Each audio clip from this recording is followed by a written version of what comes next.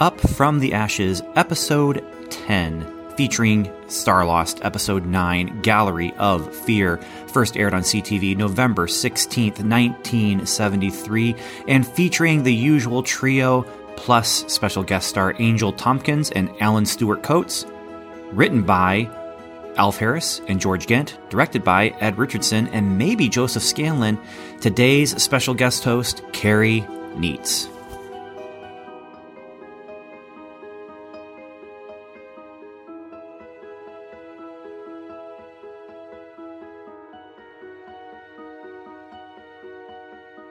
Hello, and welcome back to Up from the Ashes, the podcast about bad sci-fi TV with big sci-fi ideas. I'm Ben Avery, and I am here with this week's guest host, Carrie Neitz. Yes, nice to meet you in person, I guess, or not in person, but but at least face to face. Well, face to face, face to face, and nice to be here. Thanks. Yeah, so Carrie is one of the people, when I was first doing this, I mentioned something on a Facebook group that he actually dropped a comment on, and then I started thinking, wait a minute, this guy would be a great guy to get on this show because of just what the Starlost is about. That's because Carrie is a science fiction writer. He also used to work in the software industry, but he wrote a book that really caused me to say, hey, there's some, if not direct correlations, some very close thematic correlations to what the Starlost is about and what he's written about. And so, yeah, Carrie, you want to tell us about, especially about the book I'm talking about, Sure. Amish Vampires from Space, and the series and some of the things you've worked on. And at the end of the episode, we'll also tell people where they can find you, and we'll have links in the show notes. Yeah, Amish Vampires in Space and its sequels are probably a series I'm most known for. It got mentioned on The Tonight Show and Newsweek and various publications. It's about how the Amish get to space and become vampires. And then there's a sequel, Amish Zombies from Space, and then Amish Werewolves of Space. So it's a trilogy, and grew into that. And prior to that, I wrote a trilogy, kind of takes place in a future Islamic world. And it's kind of a cyberpunk series called the Dark Trench Trilogy, and then have a couple of standalones. There's a standalone called Mask, and there's a standalone called Lost Bits, and then there's like a parallel trilogy to my first series. It's like a Dark Trench Shadow series is what it's called. So have over a dozen books, I guess now, novels. Also have a series that the main characters are man-sized rats in space. So it's kind of fun too. So yeah, I like the little unique spins on things and doing things that no one else has done. That's kind of my thing. So at some point, I'd like to have you on Strangers and Aliens so we can just specifically talk about like all your books. Yeah, and that'd be good. Because the story behind Amish Vampires in Space, which you put in the book, was super interesting, just about how the idea was presented to you, and then how you kind of took the idea and said, I'm gonna wring a real story out of this. And so I'd like to do that, but this is not that place. This is the place where we're going to talk about not quite Amish, not quite Mennonite, but people who didn't have much technology, who are now confronted with a technological problem. Yes. Seemingly all have Amish clothes, though, so that's good. That's true. That's true.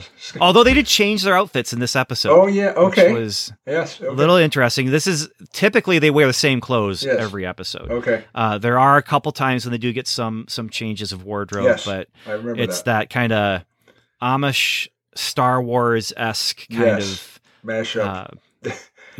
Of clothes. Although this predates Star Wars, but so one of the things I like to ask my guest host before we start jumping into the episode is just, what was your awareness of the Starlost before I invited you to be a part of this? Yeah, I never heard of it, which is kind of surprising because I kind of grew up in that era and sci-fi was usually hard to find. So, if I found it, I was glued to it. But Starlost I had never heard of. So it's kind of a fun thing to learn about, to be honest. So, So to be fair, it was only on 16 weeks in end of 1973, beginning of 1974. So it was very quick at that point. And then they did pull it out for reruns, but I don't know if they might have on some cable channels in the States, but I just happened to catch it on Saturday afternoon reruns because Star Wars had come out. And CTV was like, hey, what do we have that's like Star Wars? We got this thing over here. Let's put that out there because kids are loving Battlestar Galactica. We got our own show. Let's throw it out there.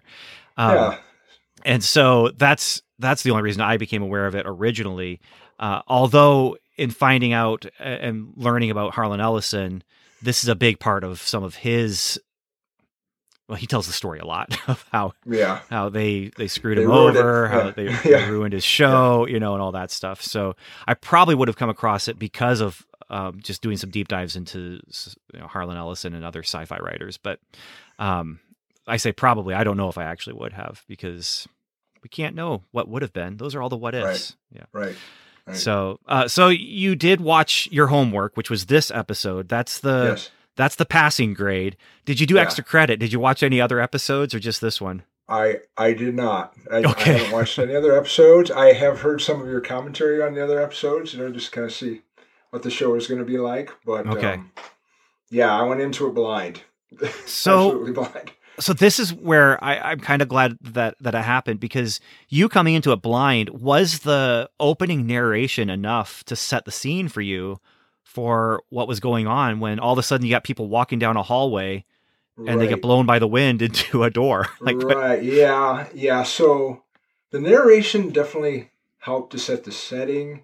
And then, like you said, immediately you're in this hallway and there's wind. Now, obviously just coming into it is like, okay, is the wind a normal thing? Is this like, does this often take them places, And then they're in a gallery, so like, okay, now they're in an art gallery. It's kind of funky 70s art gallery, and what's going on, So, I mean, obviously you figured out, okay, here are the main characters, and I know they're on a big old ship, but it was not a lot of setup. So, if you're new to the podcast, you're just joining us for this episode. On this podcast, what we do is we take these episodes of this show that is potentially one of the worst sci-fi shows of all time, and we both deconstruct and celebrate what they have done, and also kind of take a look at just the other sci-fi books, movies, comics, whatever it might be, that this causes us to think about as far as like how they try to tackle the big sci-fi ideas. This is another episode where there is definitely an attempt to tackle some big sci-fi ideas. I find it a little bit interesting because this is, especially with the artificial intelligence conversation we're having right now in our modern world, but they're looking at this in the early 70s where, computers were, reel to reel or using punch cards, and they're just trying to, get into like, how do we save data in a more, in a more convenient way, and in a way that is, that doesn't like fill up a whole room. And so it's interesting that they are jumping into this idea of this. Well, in this episode, there's a character called Magnus that wants to live and and wants to be more. So it's kind of that Pinocchio story or whatever. Yep. So we'll be, as we talk about the episode, we might have some rabbit trails that take us into those directions already. But then after we're done talking about the plot of this episode, we'll jump into some of the things that makes us think about as well. Yeah. So, but I was very curious because the opening of the show explains the ship is going to crash. The opening of the show explains that 3 young people can save the Starlost, and then they're just walking down a hall. Right. Yeah. I assume these halls are common there, Yeah, the first thing I wrote down is lots of wind and trippy art. That was the opening. So, did you get the sense then? You probably understand this now after having at least seen the whole episode and listened to some of our stuff. But when you were first watching it, did you get the sense of how there's these different domes on this ship, and that the hallways are basically connecting the different domes, but the different domes have different societies and different sci-fi issues going on. Yeah, you can kind of see that in the model. You can see the halls that go between the domes, and there's like, okay, that's kind of what's going on here. And that's one of the things I think is kind of coolest about this idea. This idea that you got this sort of self-contained environments that I assume have lost connection with each other altogether. So they've been allowed to develop on their own, and that's a cool idea. You could go on forever with that if, with your imagination, if you had the budget and the time, so. Yeah, you could go on forever if you're not canceled after 16 episodes. Right, right. Yeah, because you could have a caveman society, you could have a high-tech society, you could have all sorts of fun things. So yeah, and that was Harlan Ellison's intention, was this is going to be the greatest show ever, because it's Star Trek Planet of the Week, but there's also this overarching story of we have to rescue the Ark, we have to save everyone, and we have to work through people who don't understand and don't care. We have to work through people who do understand and don't care. We have to work through people who might be able to help, and that's a big part of this episode. Is Magnus is supposed to be the greatest mind of all time in the galaxy. They said that numerous times. Yes, they do. He doesn't seem to be. We'll get to it, but he makes some mistakes. Maybe the greatest mind shouldn't make, but just that idea of this could help us with our overarching problems. So, all right. Well, let's jump into the episode. I've got an outline that I've written out here. Jump in anytime. Stop me at any point, and we'll. If there's specifics that you want to stop on, but basically we'll kind of go act by act, with the commercial breaks being my breaks for talking about things, unless something comes to mind as we're going along. So our trio is making their way between domes, where they are caught in a windstorm that pushes them down a hall, herding them to a door, which leads to an art gallery. Yeah. It's 70s modern art. It's brightly colored swirls of light. It's glass and metal flowers. It's geometric shapes, and it's a retro futuristic look at what art will be if you were in 1973 on a limited budget. Yeah. And the art at this point, the art also seems to have hypnotic powers, and it affects the trio. Yes. And as they're looking at the artwork, they find that the art affects them, and they affect the art. But Devin is not. He's not affected by it. Rachel and Garth are. A woman appears wearing a silver bathing suit with mesh overshirt. She gives them a lot of exposition, and as she does mention the exposition, which I'll quote, I wrote it all down because I wanted to get it right. But as she's talking about things, she mentions someone or something called Magnus, and then she leads them to 3 rooms.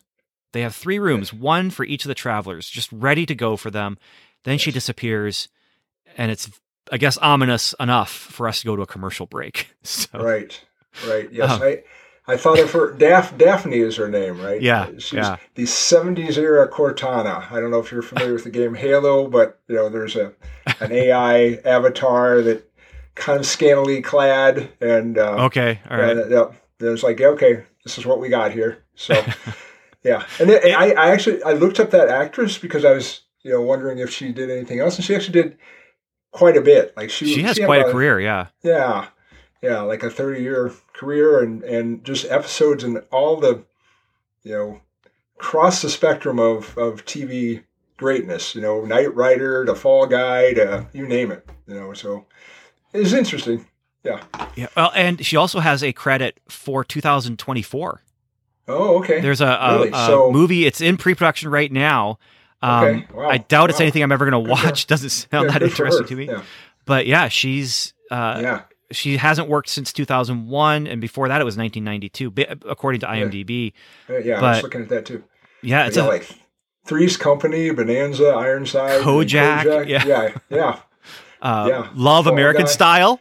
Amazing stories. Night Gallery. Yeah. You name it. So. Her second credit, this was exciting for me. She went from General Hospital in 1963 to 1968. The Wild Wild West was her second one. Okay. Yeah. I love that show. Did you ever watch that show? I have not. I have not seen the old version, but I remember you mentioning that you liked that show. So that's kind of cool. Yeah, it's a sci-fi western. And so you basically have, James Bond Western. It's there's a lot of techno gadgets that they have that are kind of steampunky before steampunk. You're right. Yeah. And Okay. yeah, it's Out of I time. love the show. So yeah, some of the actors they get here don't have quite the career that she did, and we'll actually talk about a couple of the other people here too. But Okay. Cool. yeah, so here's what she says when she talks about the art gallery. She says, the hall is on a total scan by a psychogenic reader. Yes. The psycho-emotional vibrations of the artist are translated by the reader into light energy and coalesce into mass, which will remain constant until a new psycho-emotional vibration cancels it. Should no one go there again, your sculpture will remain that way for eternity. And that's after Rachel is just transfixed by these kind of metal discs on the ends of metallic stems. And as she's staring at it, all of a sudden it just goes and becomes huge. Yes. And if no one else looks at it, it will never stay change. That way forever. Yeah, I actually had to look up psychogenetic or whatever because I had never heard that term like that before. So yeah, it's interesting. It's basically physical, mental stuff producing physical, symptoms. Like in a disease, there would be a disease where mental stressors cause physical symptoms. So in this case, they're mental thoughts creating reality. So very cool. Yeah. Very sci-fi. Well, and very technobabble. Like this is, very much. Early Star Trek didn't do the technobabble quite as much as like Next Generation. This feels like it could be a Next Generation technobabble moment. Yeah. Oh, there's just so much. Gets better. It gets better later when Magnus comes on the scene. I didn't even try that. I did not try to write that down. I've got some quotes for you. Oh man, there's just so many words where it's just like, what does this even mean? Is this a sentence? Is this English? Are you speaking? Yes. Oh, Magnus. We hardly knew you. Yeah. Here's something else that Daphne says that is actually really profound, though. She says two things about beauty. One, not so profound. It just sounds like it could be. Beauty doesn't exist in fear.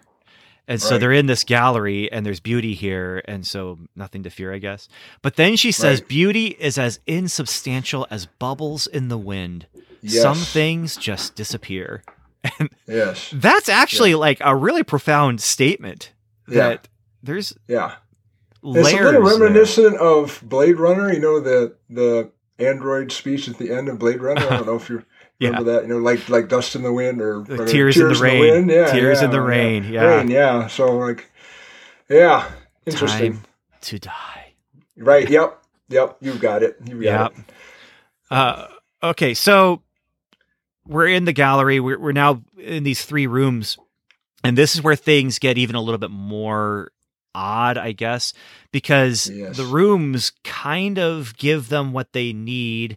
I get the impression, and maybe I'm reading into things a little bit, that this is supposed to be like one of those sci-fi moments where it's like, this is your perfect little place. This is your happy place. Okay. But I might be reading into it, or I might be borrowing from other things and other better things that and kind of speaking into this. But they get their room, they get new clothes, nice matching brownish orange future suits. Very sci-fi. Yes. Yeah. And Devin is unhappy. He's curious. He's suspicious. He goes and finds a computer terminal, which is that is a common thing throughout the ship. Is these sphere projector? The sphere projector that's with the computer. Yeah. No, the interface computer. Yes. CIC, and he speaks to the computer, who always opens up with, "Can I be of assistance?" Whenever he asks about Magnus, the computer refuses to answer. Kind of reboots almost. Yeah. And it's just kind of Magnus.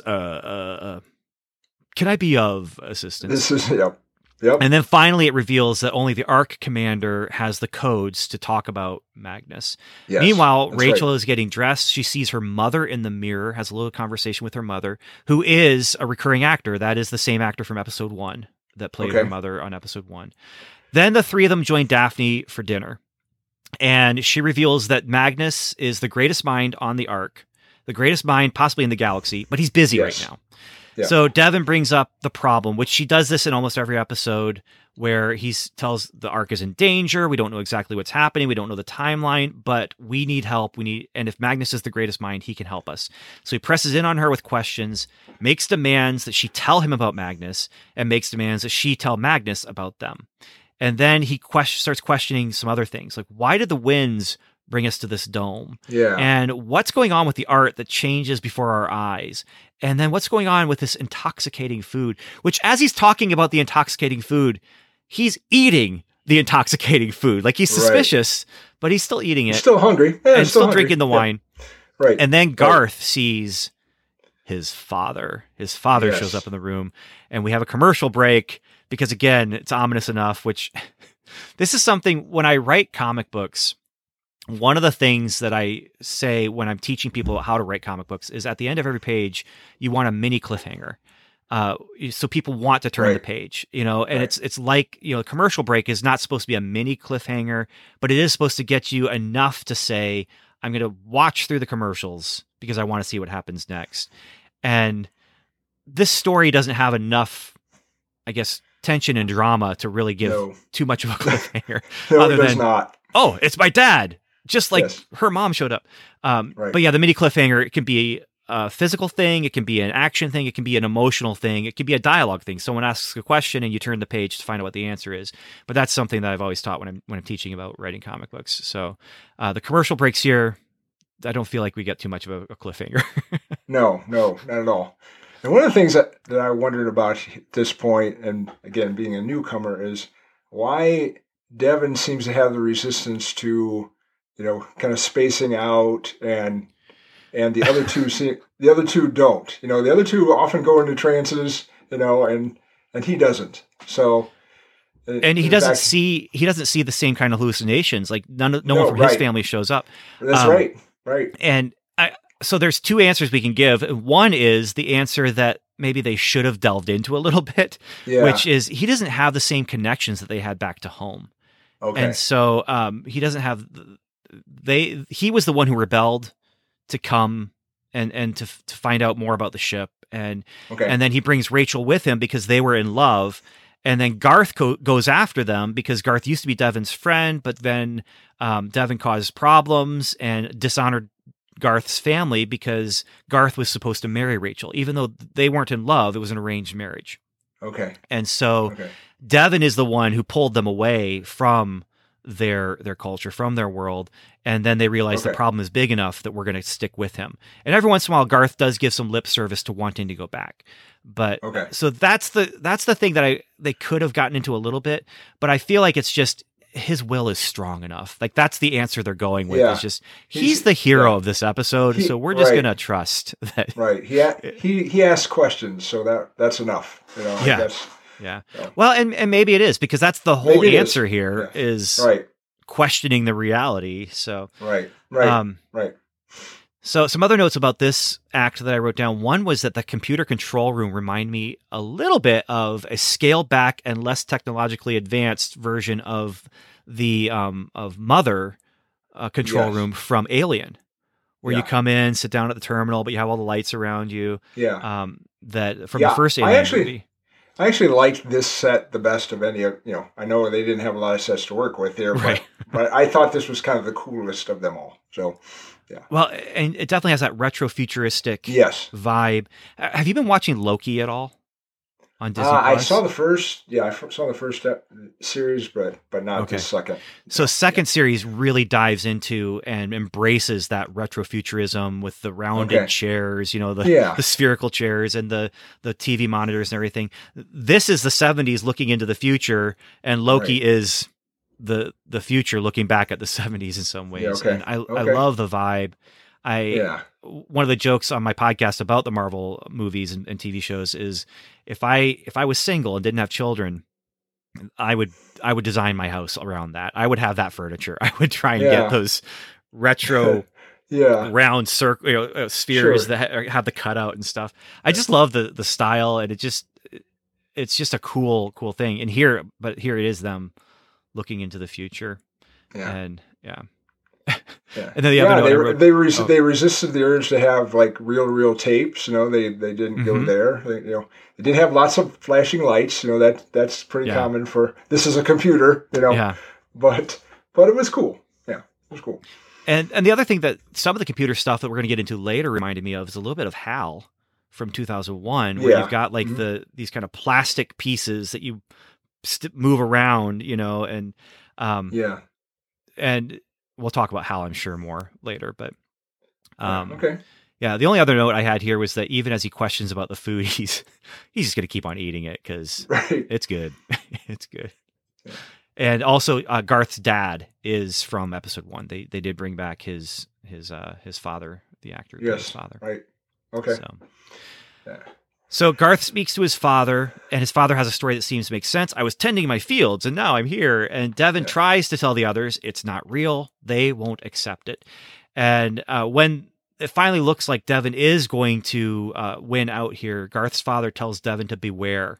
And they start asking questions like, why won't you just accept it and enjoy it? And he says, well, we're trapped in a world of fantasies. And Garth actually says, that doesn't bother me. I'm staying here. Or it might have been Rachel, but they're like, Rachel, they're both like, we accept this. This is nice. Yeah. And they aren't joking. They're planning to stay. They go back to the gallery and stare at the artwork. But the artwork and get in a trance again. It just gets in their head. Yeah.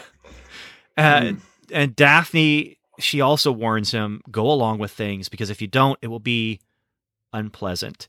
Which you gotta love the polite, the polite menace of a statement like that. Right. But Devin has taken this to the next level. He gives Garth a good old fashioned smack out of it. Yep. He just right to violence. Yeah. And it works. It works. And it works. And Garth, he's like, did you have to hit me so hard? And it's a nice little moment. Like, okay, I accept it. At first I said I want to kill you, but I accept it. But you didn't have to hit me so hard. Fortunately, he doesn't go quite to that level with Rachel. He tries to use words and then shakes her, but doesn't smack her. They do bring Rachel out of it. Daphne warns them, do not underestimate Magnus. We underestimated you, but you should not underestimate Magnus. Yes. And they are assaulted by a fan and a smoke machine off camera. Yes, the wind again. Yeah, that blows their hair gently in the breeze. Yeah. But Devin does notice Daphne's not affected by the wind, and he tells his friend, just don't believe in it. It's not real. She's not affected by it. Right. And we go to a commercial break as they are assaulted by this smoky wind. Yeah. Yep. Yep. Always the wind. Yeah. The thing that I thought at first was, okay, you got this wind. Is that because that's the only thing that the room is set up to actually physically, they have fans or whatever, or vents or whatever that actually can be physically affected by Magnus. But no, it's not. Even that is imaginary. The wind is imaginary, and then it makes me second guess. Well, was the wind at the beginning? Imaginary. Or how did Magnus affect that in the hallway? Because clearly they were pushed here. Yeah, right. But we don't really get back into that rather strongly. Yeah. So they were gripping walls and the whole thing. And I mean, I can remember playing as a third and fourth grader where you play against the storm and you're pantomiming against the wind, and that's totally what they're doing is pantomiming against the wind. And it's and that was one thing I noted is that I give the actors credit because they did play it straight, even and remain serious even when there were times where it might have been hard not to laugh. So I give them credit. Like they tried to sell it as best they could. So yeah. And so there's another statement that Daphne gives that might go to your question about Devin. She says something like, you're so obsessional that you can't allow other people to have their desires. And it could be his obsession that's not allowing him to be affected so much. Okay. So maybe, that's all we're getting. So, So the next act, it works. Telling his friends, just don't believe it. It works. He convinced them to stop believing in the wind, and he points out once more Daphne's not affected by it. And this is when Magnus reveals himself to them, voice only. And he notes that Devon has an unusual personality. So there's another, little bit of lip service to why it may not have worked. Magnus then reveals who he is a little bit. And they start to understand who Magnus is. I wrote that speech down. I had to write one of these speeches down. My reading, your emotional state, awed by impressiveness, technological advancement, cautionary message, your previous ignorant computer capability, evidence, your previous ratio, sedative power, tempers, value, judgment based on emotional reaction, full weight applied to natural perspicuity of judgment, ultimate judgment, your power reserved. Now, I have questions, right? Yeah. Why does Daphne talk in this very conversational, very human-like, but when Magnus is, when he's talking, it's this, no punctuation, kind of run-on sentence. It's a spewing of just phrases and ideas. And not linked together by syntax. It's just this weird, and I guess in some ways I could, if you squint, it's computer speak, I guess, Yes, absolutely, it's computer speak. But I don't know, because it's not just Daphne, it's also the parents, Garth's dad and Rachel's mom. Oh, right. And they both take on a character, that is presented and projected by the computer here, but right. Man, I don't know, man. I get what he's saying. He's saying stuff about how, like, you don't understand computers, and so but I think I can still use you, and you're unusual, Devon. But it just, this word salad here is just wild. It's an absolute word salad. It's not the only wild one, but perspicuity of judgment. Yeah, I'm glad you took the time to write that one down. It's hard to even say, Well, and Daphne had some mouthfuls too that she was getting through, but at least this guy, he could read it. Like the guy who's playing Magnus, he could just read the dialogue in a soundstage. But Daphne had to memorize her stuff, so oh man. But now they understand he's a powerful computer, but he's just a machine. And so Devon tries to Captain Kirk the machine and tries to, speechify a win here. But it's not just a machine. It has been improving itself, but it has limits. It has limits. So for hundreds of years, it's been trying to get past these limits that can only be overcome with human help. He was originally built to assist the commanders with the ship originally. And now he has our trio of heroes help to go beyond his programming. And if they help him, he will recreate the Ark commanders, just like he recreated the parents. Yes. And they will be able to help with the ship. Yep. And there's a fun moment here where Magnus gets into a verbal argument with Central Information Computer. Yes. And it's a very polite argument, just of statements of fact that I'm not going to do that. I need you to do this. Allow them to do this. I can't do that. I won't do that. Right. And then it's done. And so Central Information Computer just stops. Daphne, or not Daphne, but who's the female? Rachel. Rachel makes the observation they're arguing. Yeah. Like that. So in case you missed it.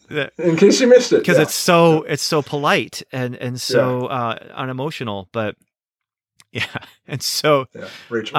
Devon realizes at this point that Magnus should not be helped, and he's already started some of what Magnus needs, or has he done that yet? No, he hasn't done that yet.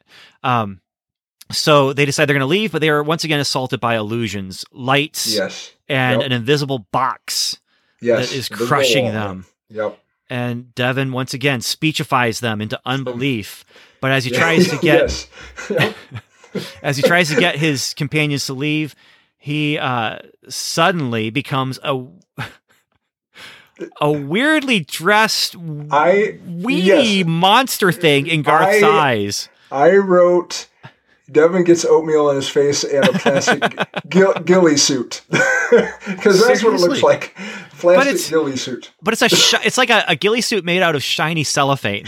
Plastic, yes. Instead of like natural looking, cloth or whatever. Cloth, right, yeah. Yeah, so he's turned into a monster, and Garth is like, get away from him. Yep.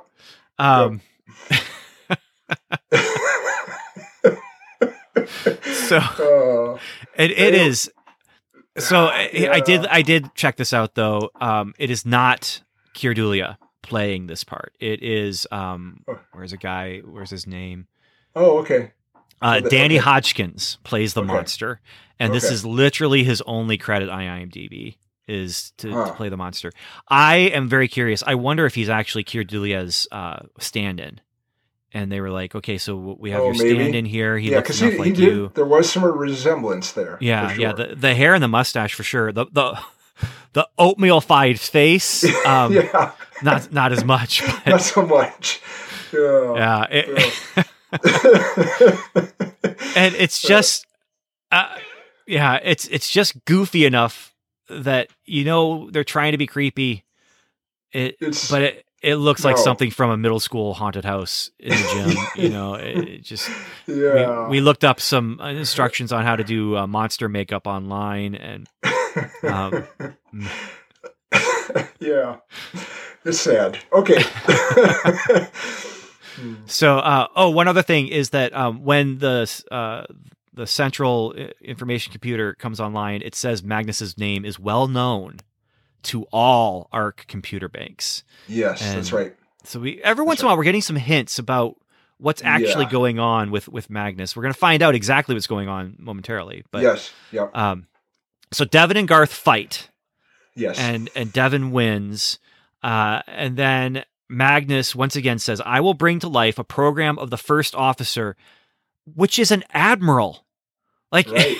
Right. So the first officer is an admiral. Okay, I find it interesting. I'm curious what the command rank structure was with the ship early on when they launched. You think he'd be in charge? Yeah, I assumed he was in charge. So. But I guess if you have multiple admirals, maybe. Yeah. Okay. It just seems a little bit odd. But there's another face-off between Magnus and Devin, and this is where I'm thinking about Hal, because Keir Dullea is Dave from 2001, and so I'm wondering, are they doing an intentional reference to make us remember he's Dave from 2001?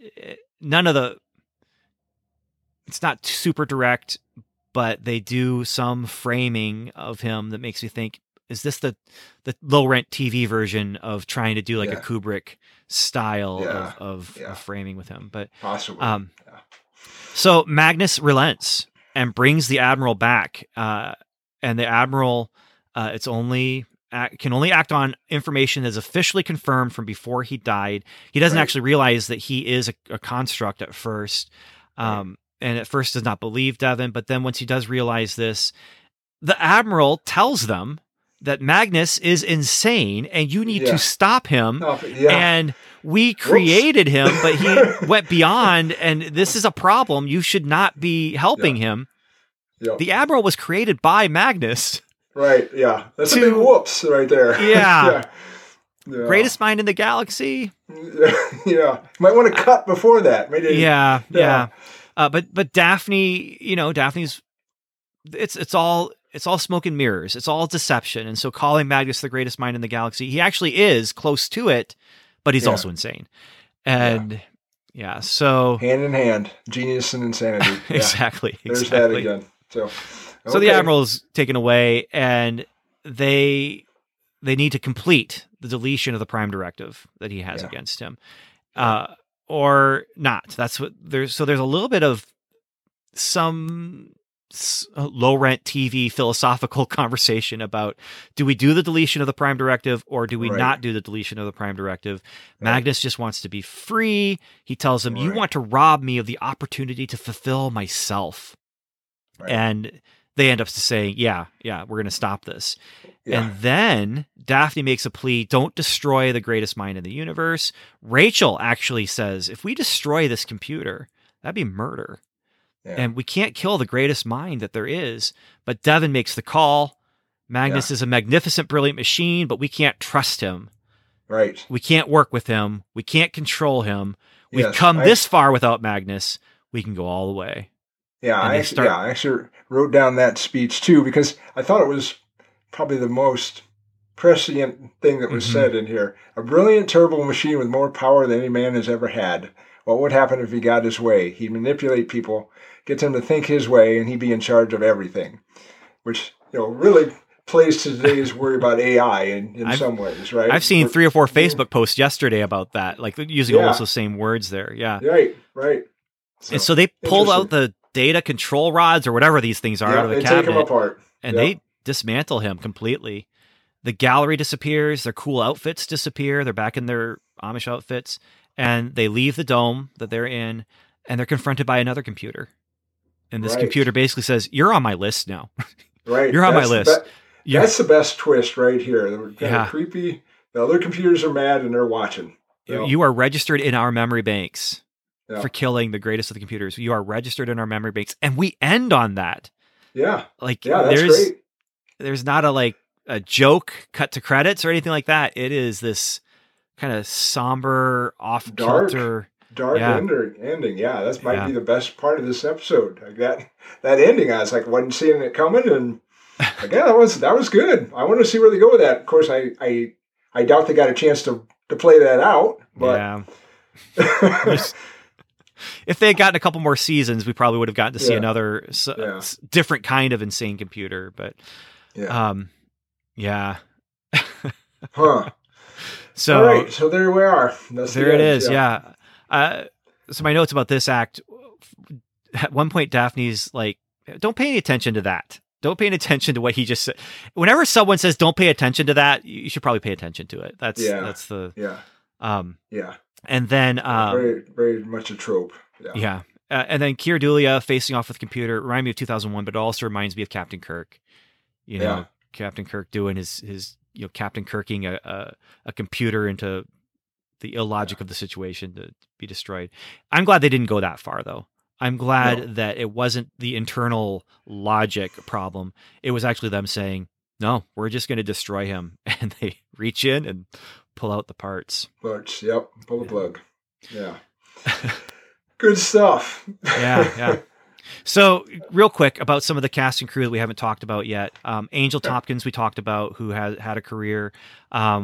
William Clune played the Admiral, and this is his only credited role. Wow. As an actor. He had one other uncredited role as a character in a 1970 movie, but and I actually felt like he brought something to the part. I did too. Yeah, I'm surprised to hear you say that, because I kind of figured him for someone who had been acting for a while. That might have been in something else I just hadn't seen. So interesting. That's the only thing he's done. Yeah. James Barron was Garth's father. Eileen Seaton was Rachel's mother. We didn't really talk about them much in the first episode, but they both were working actor and actress, and they both had a pretty solid career of things, every couple of years that they would get a role. Talk about Danny Hodgkins, the monster. This is all that he had.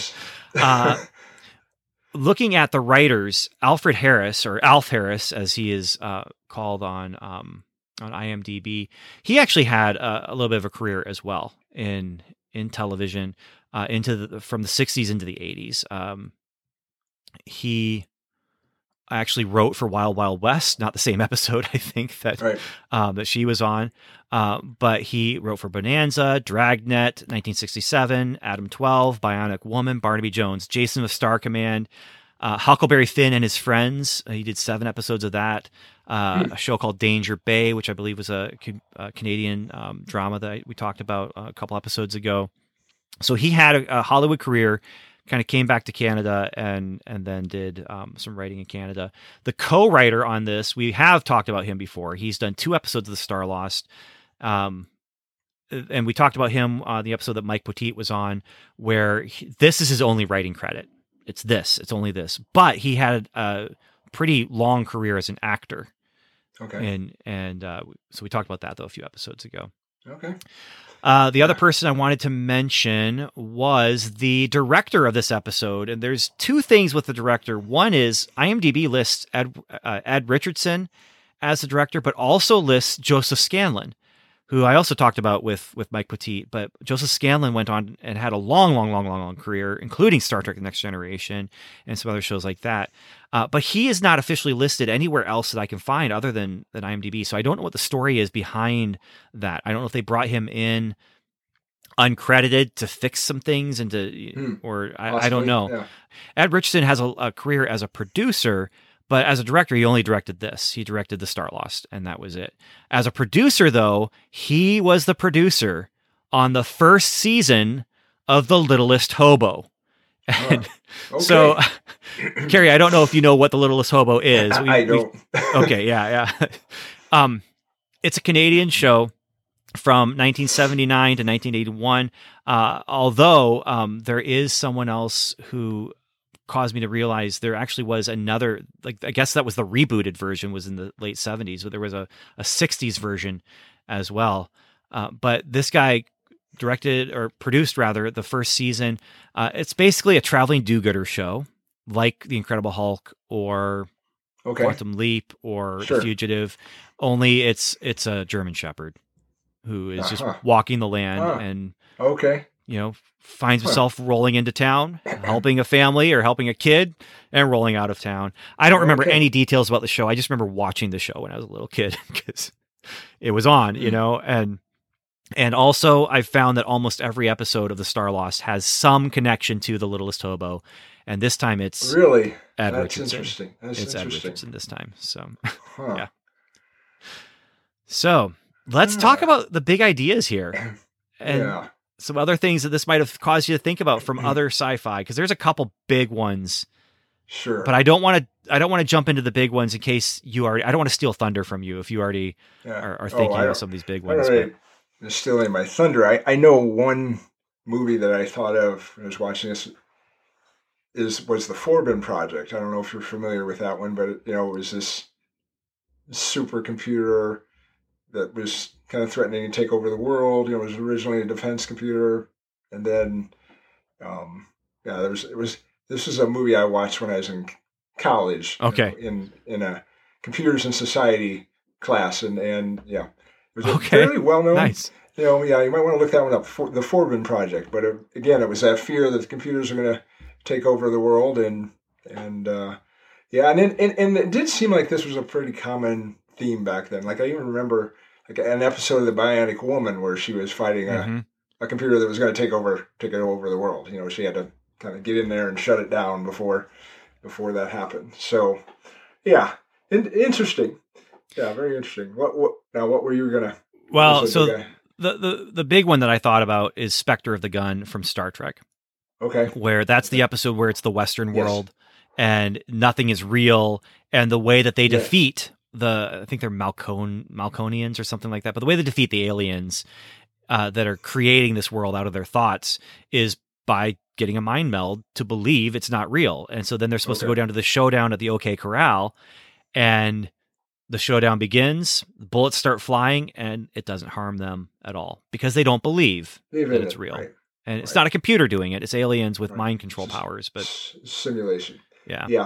That was one thing I wondered about. Is like, how does all the illusion really help Magnus toward his goal? Like how does how is this illusion of this gallery and the parents, and how does that really help him toward his goal? And I can't really find it. Now, I mean, if you're going to use illusion, wouldn't it have been best just to make them think they were doing something else and having them actually reprogram you?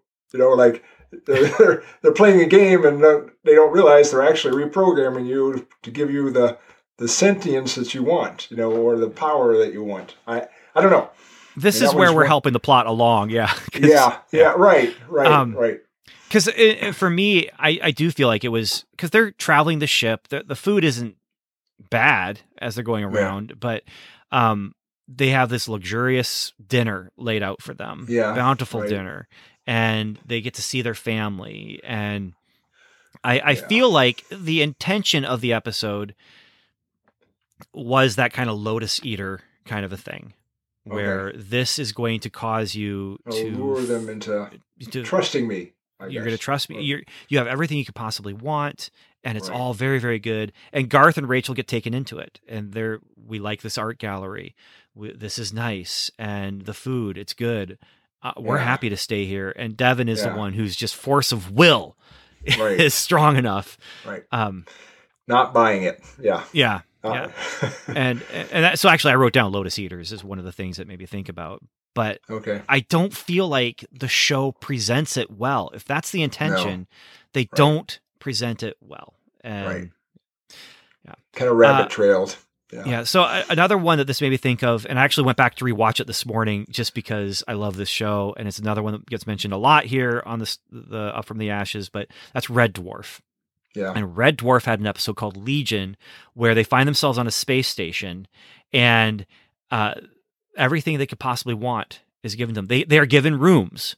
And in these rooms, like Lister finds a guitar in the room and he strums it and it sounds awful, but he doesn't know any better because he's like, it sounds perfect. I don't even have to tune it. And that's one of the running gags of Red Dwarf is that he's not a great musician, but thinks he is. And there's actually been a couple different things where the Red Dwarf crew has gotten caught in alternate realities or not alternate realities, but virtual realities.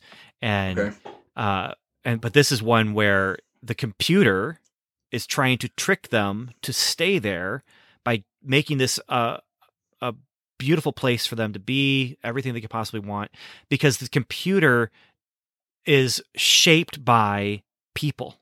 And so whoever is there, he takes on their character traits and their knowledge. And that's why he's called Legion, is because he takes on multiple parts of their personalities. And if they leave, he will just exist as programming and he doesn't exist anymore. And so he wants them to stay so he can exist. And so I was like, I'm going to rewatch this one to make sure like there's a connection. And there's enough of a connection. I'm like, yeah, I'm going to bring it up. But yeah. But Magnus doesn't get much of a new personality. No, at all. He tries for it. He tries, but still Mr. Run-On sentence. Yeah. I also thought about Harlan Ellison's short story, I Have No Mouth, But I'm a Scream. Yeah. Which is about multiple AIs, actually, around the world that take over war for their countries and then connect with each other. So China, Russia, United States, I can't remember, I think there's two other ones that, and they take over the world, destroy the world, and they have 5 people. It's awful. It's a nihilistic story. It's brilliant and it's super well written. It's Harlan Ellison at his best, but Harlan Ellison at his best makes you feel really bad. And it's all about how this computer, this supermind computer, is just torturing these 5 people by making them immortal and by shaping the reality around them. And they're trying to push back against it. They're trying to rebel against it. And the guy who's probably closest to your Devin tries to rebel against it. He ends up, I don't want to spoil everything, but he ends up being the title character. And it's just, it's super nihilistic. When I did finally get around to reading it, I was like, this was so good and I'm never going to read this again. Right. It's just disturbing. Yeah, it's super disturbing. Yeah. And that was an element of the Forbin project too, is that the Russians also had this massive supercomputer and they started talking, like the American version and the Russian one. And it's like, okay, what's really going on here? And, are they going to merge into one big computer that takes control? So, yeah, interesting. Yeah. Common element. Yeah. And there's lots of AIs that are trying to take over the world. Age of Ultron was another one, was like, of course. There's that. Battlestar Galactica, you have the Cylons gaining sentience and that. But then you also have Data, who he's a computer who wants to be more, but he's a nice guy. We like him.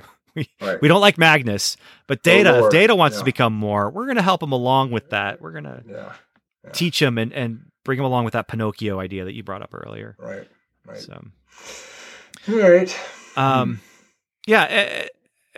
So a couple other things were just stories where aliens or computers cause people to, it's the Lotus Eater kind of a thing, where you want to stay here because it's good and it's paradise.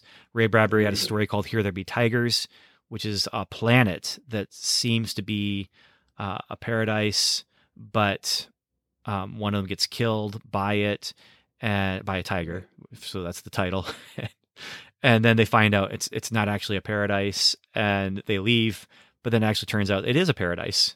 the awful stuff was the illusion, and the guy who stayed is going to live in paradise, and that's kind of fun.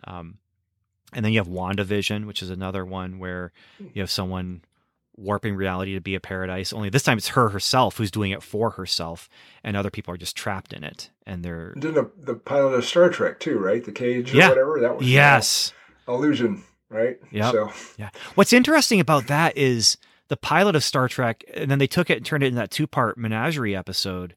Right. I've always found it interesting that it kind of the meaning behind both of them is the opposite. So the cage is all about Pike is like, this is not real. I'm not accepting this. And actually it's very similar in some ways. Mm-hmm. And ends up escaping and getting away. But then if you take that as canon, which it is presented as canon, because you have the menagerie where they're flashing back to that. And the whole idea is we're going to take him back there so he can live in the fantasy. Right. And because he's been in this horrible accident where it can't be healed by, the future technology even. Yeah. And he's going to accept the fantasy and live in the fantasy and love the fantasy. It reminded me of a Space 1999 episode too. I want to say it's Bringers of Wonder or something like that, called something like that, but where this, Space 1999, obviously they're trapped on the moon and they're traveling through space, and this ship of people they know show up, and everyone is enamored with that. It's like, oh, how are things on Earth? But Commander Koenig and I think maybe one other character can see through it, and they know that these aren't actually the people they know. These are hideous aliens that are controlling their mind, and so they're trying to figure out how to get out of that. So definitely a common trope. Yeah. In sci-fi. Yeah. So. All right. Well, I think that's our episode then. I do like how this is 1973 looking forward at artificial intelligence. They're obviously not calling it that by then.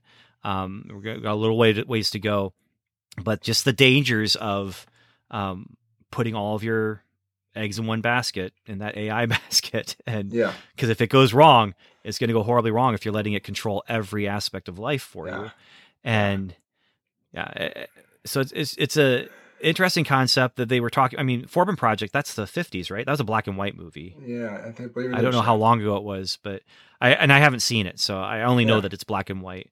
Not having seen it, but I mean, they were talking about this, thinking about this way long time ago. Yeah. And any kind of technology, I guess, a technological advance is going to bring suspicion. And is this going to be the end of life as we know it? And some actually could be the end of life as we know it. I mean, atomic power, it's great, but could have brought the end of life as we know it because of what the applications for war, and I think and that's the AI with I have no mouth and I must scream, where it fought the wars for us and then it decided to destroy us, and because we gave it so much power. So, All right, Carrie, cool. Anything else from your notes or anything that we need to touch on before we shut this down? I think we got it all. Went through it all. So did pretty good. Perfect. Yeah. So where can people find you online? Where can people find your materials? I'm sure. I mean, actually, I know Amazon because that's where I bought your book. But tell us where we can find you online. My website is www.neets.com. That's NIETZ.com, and find out about my books and any other kind of news that's going on there. My books are available on Amazon for sure, and some brick and mortar bookstores around the country as well. And I'm on Facebook. I have a page on Facebook and on MeWe, and I'm on Twitter too. Twitter X, I guess, and and Instagram too. I'm on Instagram as well, a little bit. So kind of all over there. if you look for Amish vampires in space, you'll find me. So. And I'll have links to all those in the show notes. And one thing I do want to point out about Amish Vampires in Space, and that is that it is not a parody. It is not a joke book. I think the title may have started as a joke. Yes. But you definitely said, I'm going to do this right. And it is, this. And one of the reasons why it took me so long to get to it and to read it is I had a friend who was like, I don't know about this, man, because I know Amish people, and this feels really disrespectful. And then when I started getting involved in that Facebook group and saw you around there, I was like, I'm going to look into this. And I see that, he's playing it straight. He's doing well by the Amish. If you're asking why are Amish people in spaceships, well, it's because they can ride in a van. Like they can ride in a van. It's just that they have chosen not to use that. Right. They drive tractors if they need to, they use phones to communicate with people, if it's for their job. They don't have them in their homes, but they can use computers in their stores. Right. And so it's but anyway, you kind of bring up those ideas in the book itself, where it's like, they're not judging you because you're driving a spaceship. They're like, they've chosen not to. It's best for their community. That's right. But it's all about community. So the books are not disrespectful, and the books are not parody and making fun of the Amish. It is legitimately a book about different cultures surviving in space together.